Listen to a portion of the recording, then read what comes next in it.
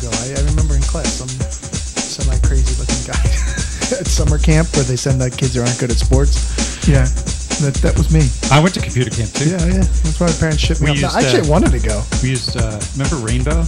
No. Rainbow? The Deck Rainbow. Yes. Yes, I had Yeah. one of my computer science. This is a machine or Yeah, it was a program? Yeah. BC, I hear a lot CPM of, PC. I heard Right. a lot Yes. of reverb, maybe. Reverb. I don't know. Now, if you heard reverb, you hear that. No, I'm not I like hearing that. No, leave it on. I like that. from an underground bunker.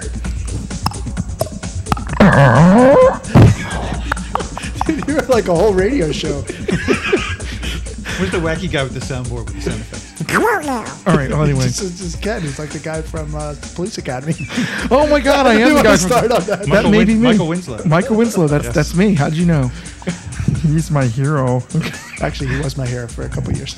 Michael Winslow was your hero for a couple years. Everybody wanted to be that Cherry guy. Developer News, You episode kidding me? number 77. We have to open it somehow, obnoxious. I know. I always wanted to be Michael Winslow too, because he had that little amp with the little patrolman mic. It's like, Oh, you could do all that stuff. woo! All He's that the cool coolest stuff. guy. It was great. Now I just blew people's ears out. Cherry Developer News, episode number 77 for, what the heck is the date? Monday, January 27th, 2014. I'm Ken Ripple. I'm Joe Confino. I'm Eric Snyder. I'm having a hard time with the word 2014. It doesn't feel right yet.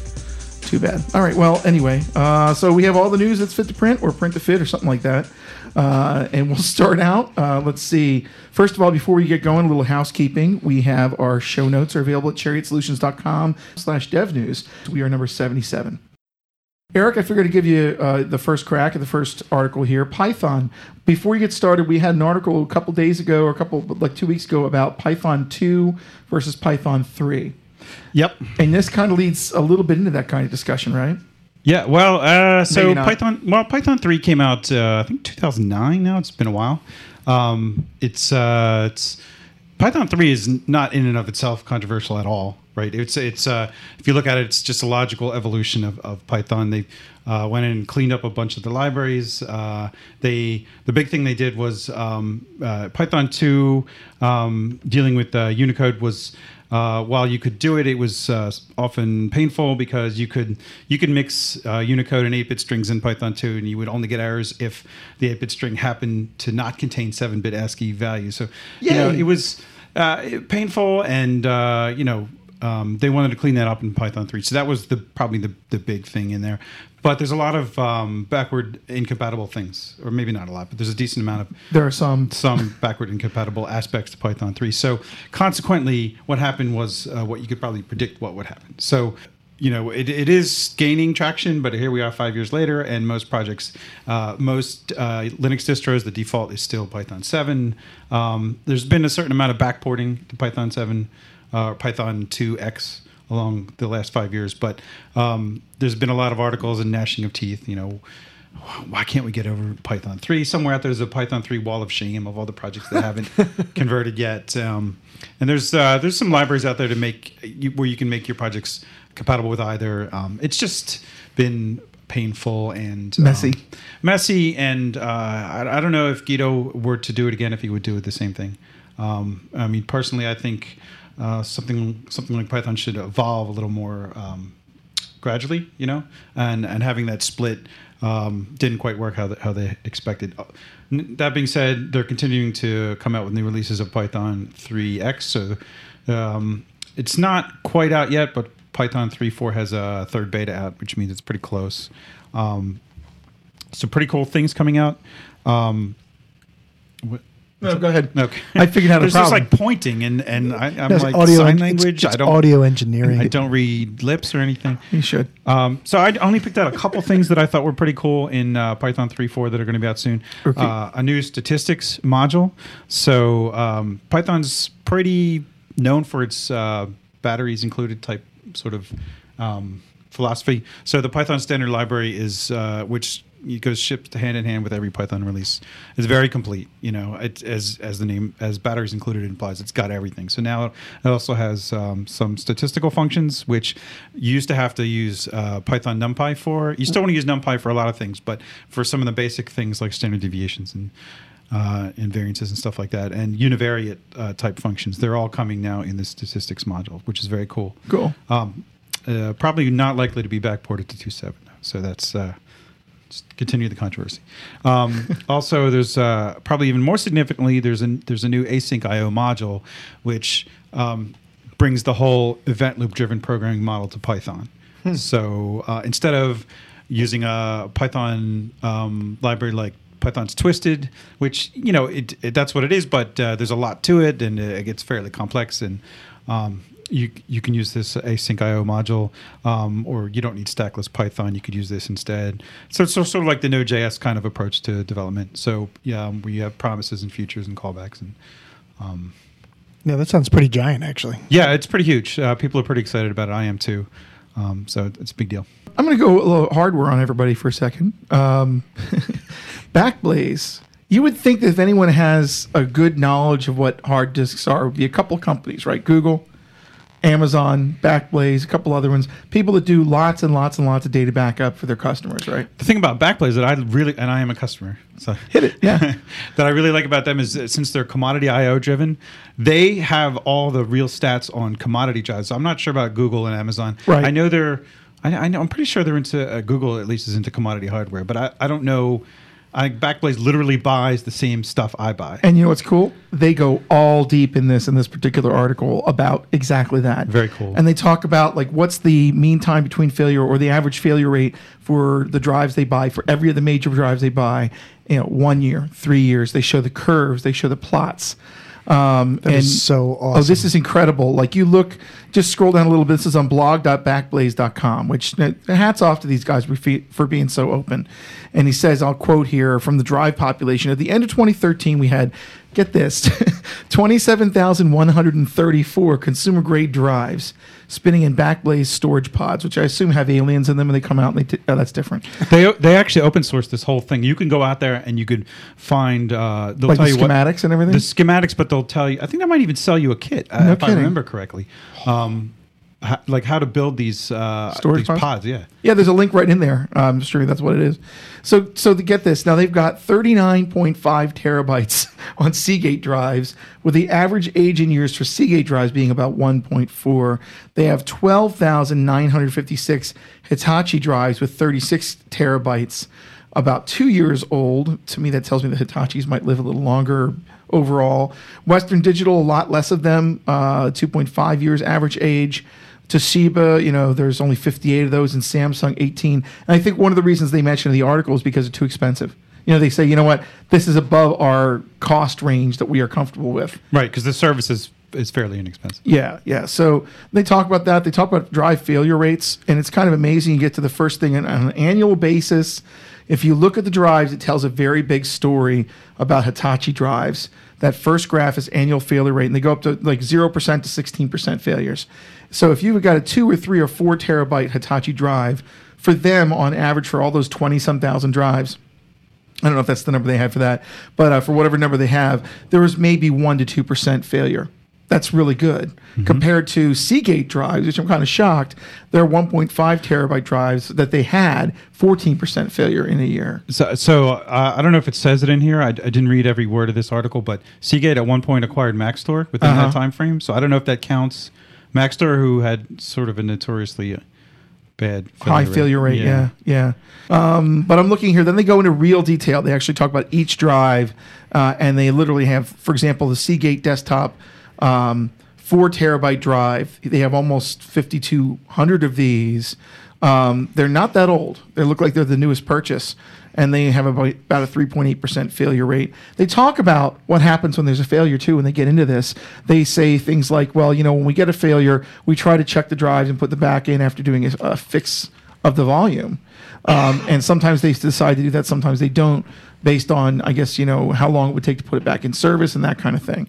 So anyway, I'm not going to go into all detail, but if you were curious, you were shopping for a drive, for backup at least, this is a good site to go to. They don't mention much about high performance because they don't need high speed performance. This is backup. Sure. So if you're looking for this for like what's the fastest drive, this isn't going to be it. But if you're looking to see what the most reliable drives are that they source, good information. I took a look. They don't actually sell a kit, but there's a vendor called ProtoCase. Okay. That'll do that for you. Very cool. All right, next stop, Node.js 0.12. So I guess 0.12, 0.11 is out now, and if I remember correctly, and so that's what's been running a lot of the Node newer applications. 0.12 has been, I guess, beta or in preview for 9 months now. They've been really working on it. They've got a couple of very interesting things coming out. So one of the things is there's a thing called a corked mode. So it says in corked mode, and this is on strongloop.com. Strong blog is the part of that site. And they talk about corked I/O. I've never heard of this, but when corked, data is written to the stream is queued up until the stream is uncorked again. This lets Node combine smaller writes into larger ones, resulting in fewer system calls and TCP round trips. So it's batching, essentially, of writes. So they're using that. They have updated the HTTP module so that it does that transparently when you're sending chunked requests or sending out response bodies. So as it's busy queuing it up, it's going to get to a certain buffer size and write a bunch of writes out as one technical write, which is cool. So you'll notice more, efficient I/O writing output in that example. TLS SSL encryption has been reworked. It is now a low-level library. It used to sit on top of the net module as a transform stream from HTTP to SSL. And they say, architecturally it looks good there, looks good on a whiteboard, but to get the real performance out of it, they had to put it back down lower in a level. So now they're saying basically that not necessarily scientifically, but they take about 10% faster performance and they consume less memory overall. So that's not bad. Cryptographic processing is improved. They mentioned something in here, an amusing result of enabling AES-NI encryption is an industrial strength cipher, and they mentioned some long name, AES-128 GCM SHA-256 EIEIO, is now faster than a non-encryption cipher. That's kind of cool. Yeah. They're improving garbage collector and overall clustering performance, and there are other things as well. So check that out if you're a Node person and you want to see what's coming in Node 0.12. Doesn't look like there's any breaking changes either. It looks like these are just low-level performance enhancements. Nothing deliberate. Nothing deliberate. We'll find out, So anyway, so that's that on Strong Loop. This is from somebody named Linda Liukas. Liukas. She's Finnish, I believe, so I'm sure I butchered that. I'll just read you a quick bio. It says, prior to writing this book, she co-founded Rails Girls, a global nonprofit teaching organization teaching programming to tens of thousands of women in over 160 cities. She worked at Code Academy. And I love this. This says, I am a Ruby Hero 2013 and the digital champion of Finland. Oh, cool. That is, I don't know what that really means, but that sounds awesome. That sounds awesome. Tracy would love this particular post. Yeah. Yeah. So there's a lot of momentum in the last few years about getting kids into coding and writing software, and a lot of these efforts are really cool. But this one comes along with an actual story. So she has some illustrations. She has snippets of what the story will be. By the way, this is a Kickstarter project. Yes. The link's in the show notes, but it's if you're looking for the Kickstarter project, it's Linda Liukas, Liukas /hello-ruby is the project. She's backed by $188,000. Yeah. Wow. That's really good. She's going to be able to be funded to work on this. That's great. Yeah, 25 days to go as of today, the recording time in the campaign. And yeah, this is pretty awesome. So it's a story and a workbook. So and actually, it looks like a really good children's story accompanied with the workbook. And I just think it's a really great approach. I think it's pretty unique and interesting. I think it's fantastic that people are focusing on getting kids to code again. Really, honestly, what I don't like is when my kids pick up an iPad and play a game. They're not learning anything. And it's simple human interface design. They haven't learned how to program anything. They haven't learned anything about software. They've just learned how to use it. Hey, I was playing Assassin's Creed last night, and I think I learned a lot. I'm sure those skills will come in handy. Hold on. These kids today, with their hair, their clothes, their lack of programming skills. There we go. I was looking at the workbook, like what does it actually have in it? And it looks like it's going to describe things like loops, parallelism, that's good. Operators, variables. So I don't know if they're coding or if it's just describing these concepts in some sort of story form. I would love to read this to my girls and see what they think when they're done with it. Yeah, it's interesting. Yeah, well, there's a couple of videos on there that are probably really worth looking at. Yeah, here's one. So I know that Scrum, when I first came to Chariot, Scrum was all the rage, and people were going to Scrum as their agile method of choice. And it seems like a lot of companies tried Scrum who probably should never have tried Scrum because they put the same hierarchies in place and attempted to put Scrum over top of those hierarchies, and it didn't quite work. Not to say Scrum's bad. I don't think it is. But it's like communism. Does it really exist? Does anybody actually practice Scrum? You know? Scrum masters will have you believe that communism sounds good on paper, but it does. There aren't any communists. We just equated dictators. Scrum with communism. This is an awesome show. Well, that's all the time we have now. Be great if we just ended on that, like drop the mic and walk away, you know? Okay, no. So anyway, this is a review of a company that decided, Stormpath, that they would go down the road of Kanban. Which started as a manufacturing process at Toyota, I believe. Yeah. And then became genericized enough or changed enough that it could be done for, software and any other kind of process. So he's saying basically there were a couple things that really kind of stopped them. And the biggest problem is that he says Scrum assumes you're good at estimation. Now, have both of you been on Scrum-based projects? Definitely, yeah. Yeah. Several times. Right. And so have you been in that world where you've got a completely... let's say made of cottage cheese level thickness technical challenge to figure out, and it's very hard to actually do a good estimation, and you're always off every time you come back to the next Scrum.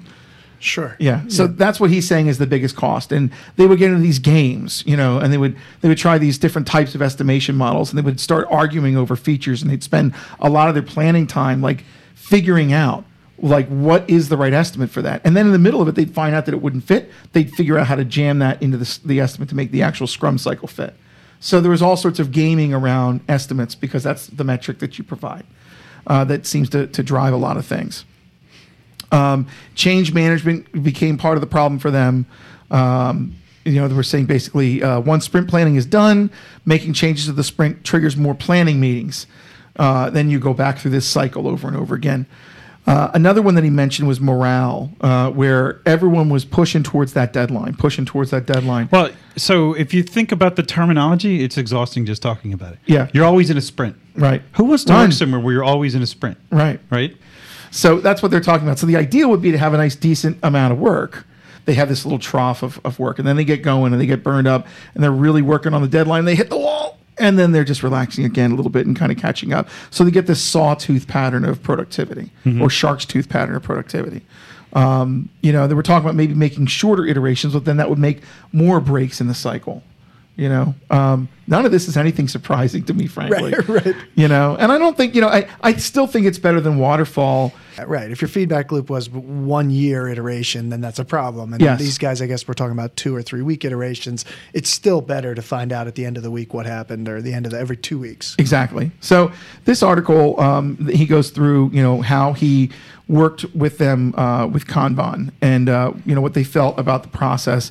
They were talking about, several rules that they had in there. The main rule was that they wanted to make sure that the team was happy about the way they were taking on work and able to get it completed. They literally had a 2-day transition. Let's see. Our team implemented and developed how we use Kanban at Stormpath, which gave them ownership over the process and success. The transition was very smooth. 2 days worth of discussion and planning. Hey, that works. They do away with estimates. That's the biggest thing, is forget estimating, estimation game. And now it's all about, here's a backlog of features, and in their world, the customer puts the features up, and the developers put the features into the board and move them through the processes. And the customers can vote, like, this one's more important than something else, and then they work to complete that.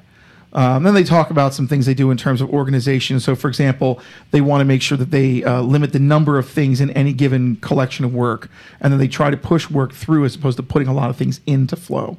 So trying to not do too many things at a time. So I've never really worked on a Kanban project. I think, Joel, yours is Kanban based, isn't it? Well, we're sort of like Scrumban. So we just kind of pick and pull, which actually really is that a delicious treat you can get? Yeah, you can frosting on it. It's like a gluten-free Cinnabon. Oh, It's a Scrumban. Yeah. No, I think an agile practice is actually to not say that one size fits all, though I think Right. people do kind of misinterpret that. It's really to take what you can find. But on Hadel, we did start out with a tool that promoted estimation, which was Pivotal Tracker. Right. And we did estimates, and it wasn't like painful. They weren't like often right. They were sometimes right. It was okay to see velocity. I don't really think it added anything. So we, for us, it was extra work that really didn't add anything. So our velocity this week was 14. So what? Right. What does that really mean? Yeah. So what we ended up doing was, and I mean, you can actually, using these tools, estimate to these mythical units. Okay, you just say, is this bigger than that? So is implementing this bigger than that or whatever. But anyway, so we did the estimation. We just didn't really find it to add a lot of value. So by simplifying, we started using Trello as the tool. That's a pure Kanban board. And so basically tasks just flow from left to right in a very simple fashion, from basically to do, to doing, to done. And that has actually worked out really well. So we have we just kind of, I don't know that we're following all the finer points of Kanban, who knows? But truthfully, if you get a process and it kind of works for you. Just use it. Yeah, then I think it's just simple. I mean, I really think when they start to identify why this worked, he said things like, we cut out a meeting. Well, you know what? That's a big deal. Yes. Recently, and again, we have a small team, but recently Justin, who's our lead developer, had us use this tool, which has the worst name of any tool I've ever heard. Hit it. I done this. I'm not kidding you. I done this. But I done this basically every day. We just it emails you a question and says, what did you do? And you email back what you did that day. That takes the place of a stand-up meeting. So it sounds totally stupid, but by implementing this, I done this, we've actually were able to save 3 meetings a week. I like that. And it's insane. Like it's a very big. So I think it's really just relentlessly remove meetings from your process until you can be more efficient. Awesome. And Kanban helps that. Simple helps that. Right. Speaking of, I'm going to jump over to that. You mentioned Trello. I'm going to do a quick plea for our listeners. If you want to go to emerging technologies for the enterprise, I will tell you now, we are going to sell out I'm betting we're going to sell out definitely before March. That's my feeling on it. Just letting you know, because the tickets go quickly. And speaking of Trello, the creator of Trello, Joel Spolsky, Joel is going to be speaking. He's one of the keynoters at ETE this year. So if you haven't gotten your ticket and you want to go, get your ticket now, because it will sell out, and it will sell out quickly. And then you'll be left saying, I'd like to get in, and it's very hard to get in once all the tickets are gone. You can get to that by PhillyEmergingTech.com. And that will take you right to the list of the speakers we have. Awesome list of speakers again this year. And you'll see that if you're looking at anything with reactive programming, with infrastructure, cloud, programming languages like Clojure and Scala, you name it, it's all there. All the emerging technologies that are going to be things you're talking about all year long and come into your world the next year. Generally, that's the way it's been playing, right? I mean, it's been like that every year we've done it. Mm-hmm. So anyway, I figured I'd just sneak that plug in because I know the tickets will go. You got IDE in my web browser. I picked this one too. This is kind of fun. We always talk about different HTML-based interfaces. So it turns out there are a number of user interface editors for Bootstrap. If you like playing around with Bootstrap for your prototypes and you're in, any kind of user interfaces that don't need to look super magic. And so there are a number of these editors in here that basically are HTML-based editors of Bootstrap. One's called Bootstrap Magic. Boot Swatcher. I just think it's neat that they actually are able to do like live editing and modification of Bootstrap user interfaces directly from HTML5. We're getting to that point in terms of browser editing at this point. Yeah, Jetstrap is cool. We had looked at something like talked about here a long time ago, a sister project of that, which works the same way for jQuery UI. Yeah, there's a lot of these. And, sometimes I worry about these, X number of things because they're really link bait. But it's just neat to know there are a fair number of these little editors to play around with to get you started with Bootstrap. Then, save it, view source, and learn from it. So now, did you guys see this one? Google and Samsung sign a patent sharing agreement. Yeah, that's really interesting. 10-year and very wide-ranging. I'm sorry. I hear like I listen to like tech podcasts and I hear patent sharing, and you start turning off your brain. I just zone out. It's like a switch that turns my brain off. I think the goal here is to get a credible way of fighting Apple by federating a couple of companies together with a bunch of their own patents, so they can sue each other into oblivion. Maybe, I don't know. But it's interesting because Samsung, of course, one of the biggest, Android providers of hardware, and Google, who has the Android operating system, are basically sharing patents so that they can bundle up and work together, and I guess work against the Apple world. I mean, they say it's defensive. It probably is to fight Apple. Probably is. Yeah. It is. I mean, it would be nice if more companies did that. And it's a long-term agreement. I don't think it said exactly what it covers, but supposedly it's a long-term, widespread agreement to lay down their arms and just let's all go innovate and stop this nonsense. So is the goal there so that Samsung and Google don't fight each other, so they can correct? Yeah, so that they can use their war chest to fight. Yeah, so somebody everybody else. doesn't have to fight the rounded corners. You can just go build stuff and not have to worry about frivolous patents. MIT OpenCourseware. So MIT has a whole lot of courses online. They're doing the whole massively online course thing, which, for better or for worse, is where universities have been spending a lot of their online time lately. What I look at from here is that if I want a copy of the SICP book, the Structure and Interpretation of Computer Programs, I can click on one of their courses and get all of the content. So I can download a 1.2 meg zip with 39 HTML files, the GIF files, and all sorts of output and all sorts of information with their course guidebook on it. It's not just that, though. You can get things like geometry and dynamic systems and learn Chinese and all that kind of stuff. So if you want some material to read through and you don't want to take a full course, you could take a look at the MIT OpenCourseware.wordpress.com, and they've got a OCW bookshelf link, which is on there somewhere. I'll post this right there. It's one of the menu items. And I'll post a link to that to the show notes. Coming down towards the end here, we have a RESTful micro framework in Go. Hey, speaking of, what's the best way to search for Go stuff online? Golang, Golang. As opposed to Go by itself, Yes. which gets you everything. Yeah. I just don't understand what they were thinking. With the name, yeah. So, did you? Yeah, I guess Eric, you talked about this in the hall before we started. The guy who wrote something called Flask, which is a RESTful framework for Python. Yep. Wanted to play around with Go, and he Yep. said, "Why don't you just implement Flask-ish technology in Go?" So he created something called Sleepy. Yeah, he created something called Sleepy, which is kind of a great name for it, because there's so many of these RESTful micro frameworks for Go that it just kind of puts me to sleep when I think about another one. It seems fine. I mean, it's the interface is probably what you would expect it to be. You define the resources, and you you can pass in what content type you want, and it'll take that into account. I don't know what to say about it. The only thing is, if the more of these keep coming out, somebody is going to write the exact same code as another one pretty soon, because there's a lot of these. And what do you do with a micro framework?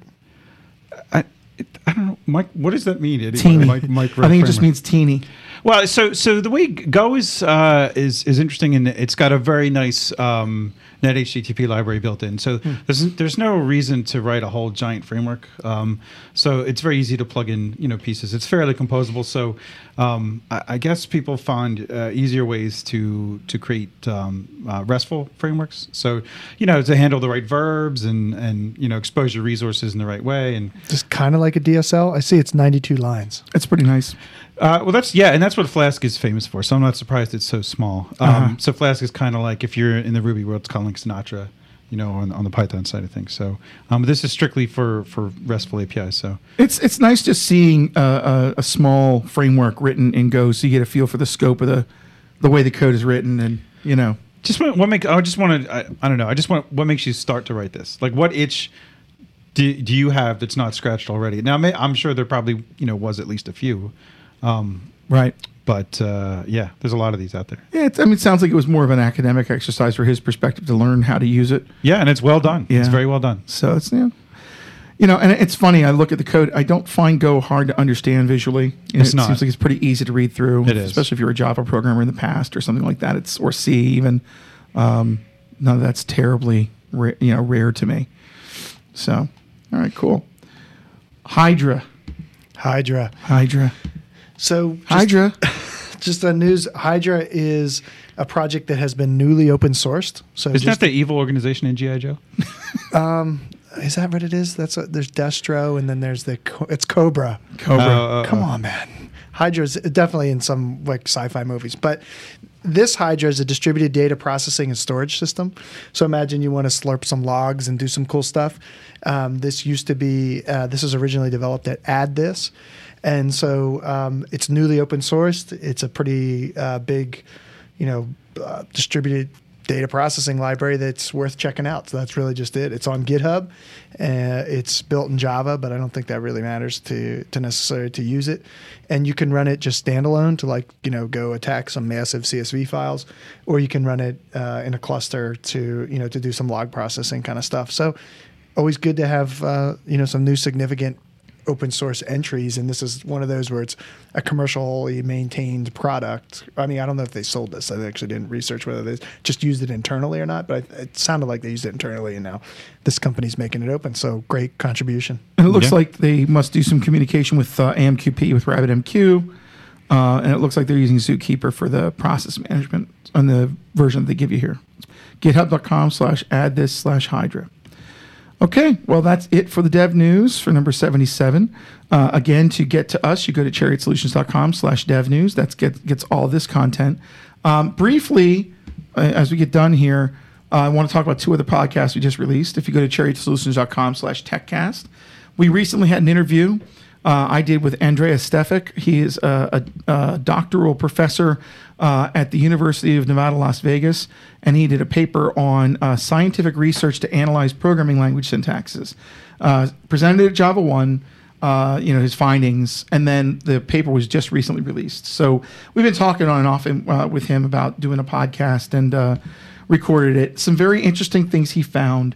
He had people, just to preview it, he had some people take some surveys. They would give him like a cheat sheet for some syntax, and then give them some problems to solve for different languages. It was Python and Ruby and Scala, I think, and Java, and then one of his own, and something called Randomo, which is the greatest name language. He took his language, which is called Quorum, and he put it through a random keyword generator.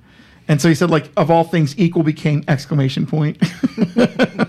And he took a look and he said, from that and also from doing some actual live coding exercises, he said, he was able to determine statistically which languages were easier for people to learn. And it's very funny that,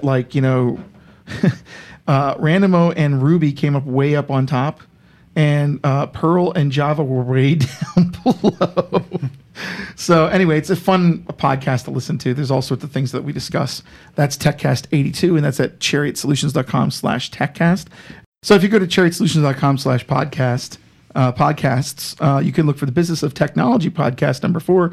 We had the Gilt Group's CTO, Michael Brizik, and he talked about how Gilt was founded and how they built out using open source software, got to the point where they decided that heavy-duty frameworks were not for them, went to microservices. So we talk a bit about what microservices are and how they help them get things done quickly and have team ownership of various pieces of software. And then also talk a little bit about how they're starting to contribute to open source. So that's an interesting one from a business perspective, and just if you want to hear how a company has grown by using open source over time. And that's that.